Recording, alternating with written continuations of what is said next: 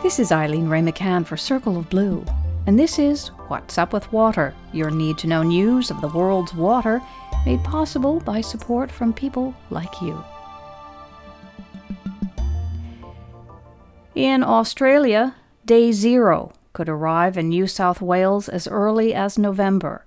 The state's water utility has warned that without significant rain or human intervention, several towns there will begin to lose their water supply as the Macquarie River runs dry. Melinda Pavey, the New South Wales Water Minister, called the situation critical and pledged every effort, with $130 million to drill for water and move it to those in need. Australia's rivers and lakes have become starved for water. The country's longest river, the Murray, has received less than a fifth of its usual inflow.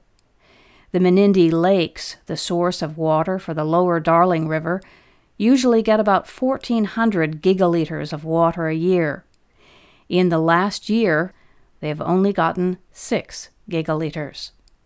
With river systems receiving only small fractions of their normal inflows, officials are calculating worst-case scenarios in which rivers and taps will run dry in the next year or two.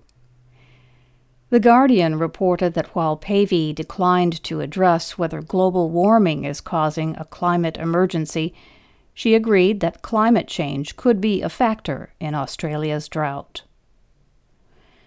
In Brazil, the mining company whose 2 waste-retaining dam collapses killed over 200 people has been accused of misrepresenting its efforts to prevent further such disasters.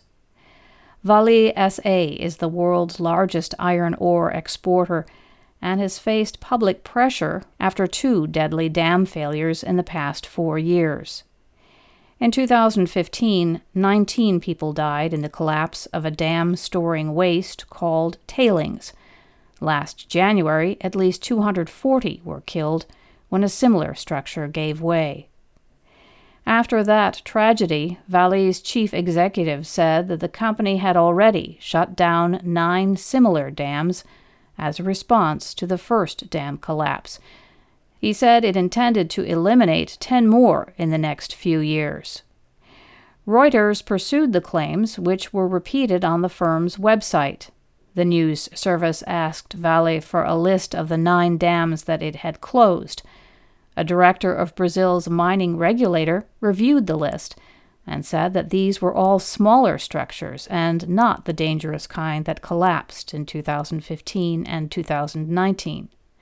Reuters said that a review of Vale's statements shows the company misrepresented what it had done to shut down its riskiest dams.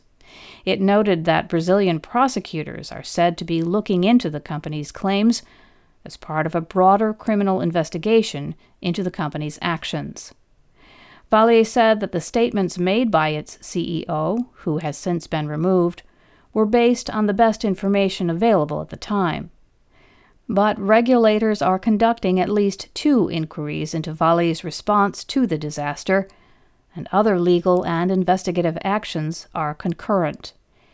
Brazilian prosecutors say they want to determine if senior Vale executives knew about stability issues at the dams that collapsed, and if they failed to take proper measures to address them.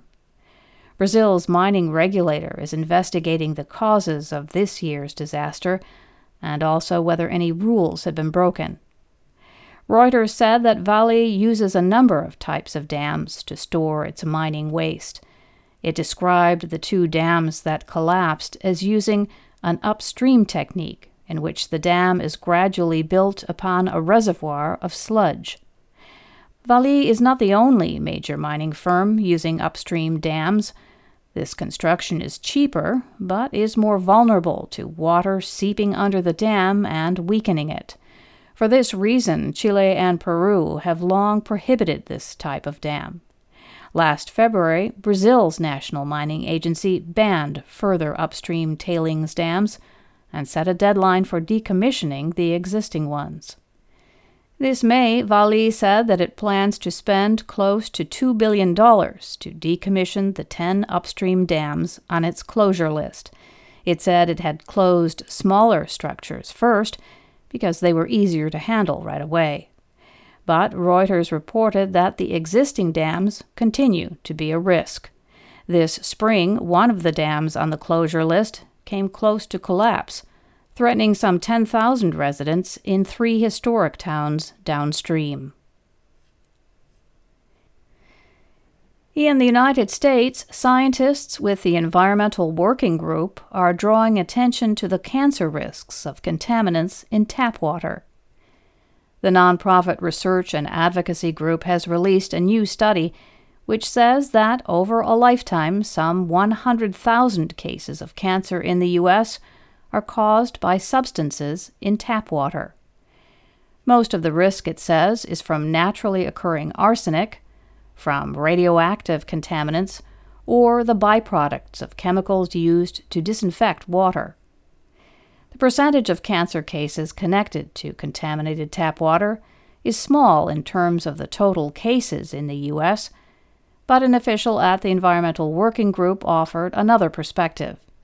In terms of cancers with environmental causes, she said, water contamination is responsible for a high percentage. The United States gets high marks for the quality of its water, which is largely free of biological contaminants such as E. coli bacteria, which tends to afflict nations with less developed infrastructure. However, the study notes that communities large and small, urban and rural, are vulnerable to other contaminants. The researchers analyzed water profiles for over 28,000 systems. In Washington, D.C., for example, regulators found 10 contaminants at levels which exceeded health guidelines, and most of those are associated with cancer. Sidney Evans is the lead author of the water study. He told The Guardian, "We want people to realize that water that meets legal specifications may still cause health risks based on the latest science." He advises people to check on their local water through the Environmental Working Group's Drinking Water Database, and, if necessary, get a water filter that meets their needs. Contaminated water is an immediate concern in southeastern Texas, which was pummeled by Tropical Depression Imelda. Sections of Jefferson and Liberty counties, which are east of Houston, received more than 20 inches of rain in 4 days. Estimated rainfall peaked in Jefferson County, near the city of Beaumont, at nearly 44 inches. Floodwaters shut down highways over the weekend, and thousands of people who were stranded in their homes or on roads had to be rescued. 5 deaths have been attributed to the storm. A host of chemicals and bacteria are potentially swept up with the floods. Household wells that are flooded should be considered a safety hazard, according to water experts at Texas A&M Extension Service. They are advising residents to test flooded wells before using the water for drinking, cooking, and washing. Frequent flooding is beginning to weigh on residents. Just 2 years ago, Hurricane Harvey inundated the Houston area with up to 60 inches of rain. The region has experienced at least 4 severe floods in the last 5 years. The increase in flooding has several causes. Heavier rainfall is a consequence of climate change, while an expansion of paved surfaces prevents water from soaking into soils. Residents told the Houston Chronicle they are debating the merits of moving away. Most will choose to stay, but that choice does not sit easy when the rains threaten. "There's nothing you can do," one Houston resident told the Chronicle. "You're powerless. You have no control over where the storm will go." This week, Circle of Blue tells a story of water in the West.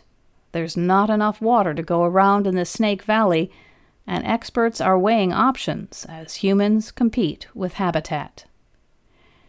The Snake Valley lies in a semi-arid desert ecosystem straddling the Nevada-Utah border.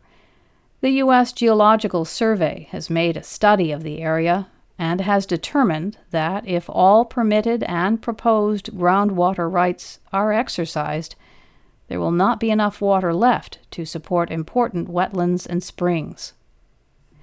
There also may not be enough groundwater to satisfy the desires of the Las Vegas area, whose water agencies have eyed the valley for decades as a potential supply source.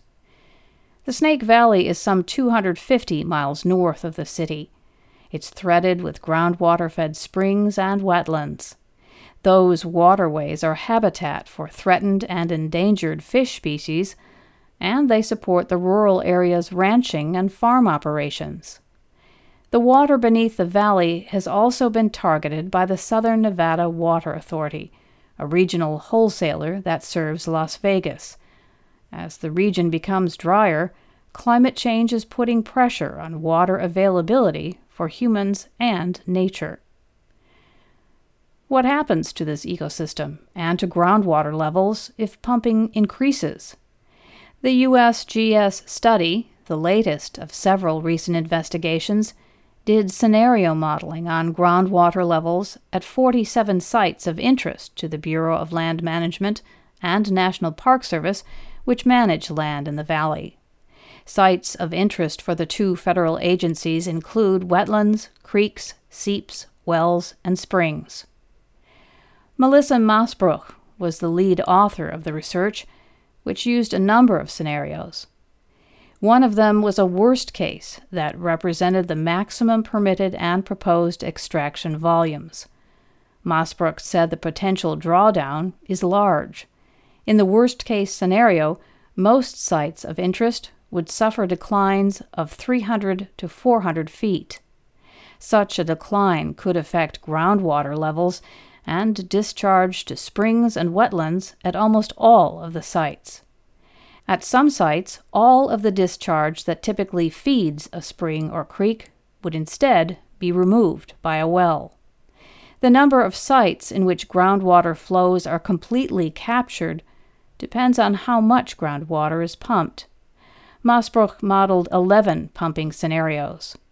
Those scenarios account for irrigation return flows and increasing groundwater extraction.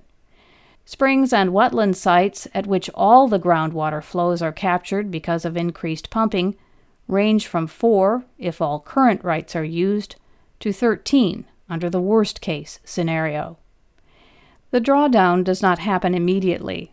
The model ran the scenarios out an infinite number of years, but most of the groundwater declines occurred within the first 100 years, Maasbroek said. The study also looked at how pumping would affect water levels at sites of interest to the Southern Nevada Water Authority for potential municipal use. The study says that the actual volume available to the authority might be significantly lower than what it seeks because the groundwater may recede out of reach of their wells. The model showed water levels in proposed well locations dropping below 2,000 feet.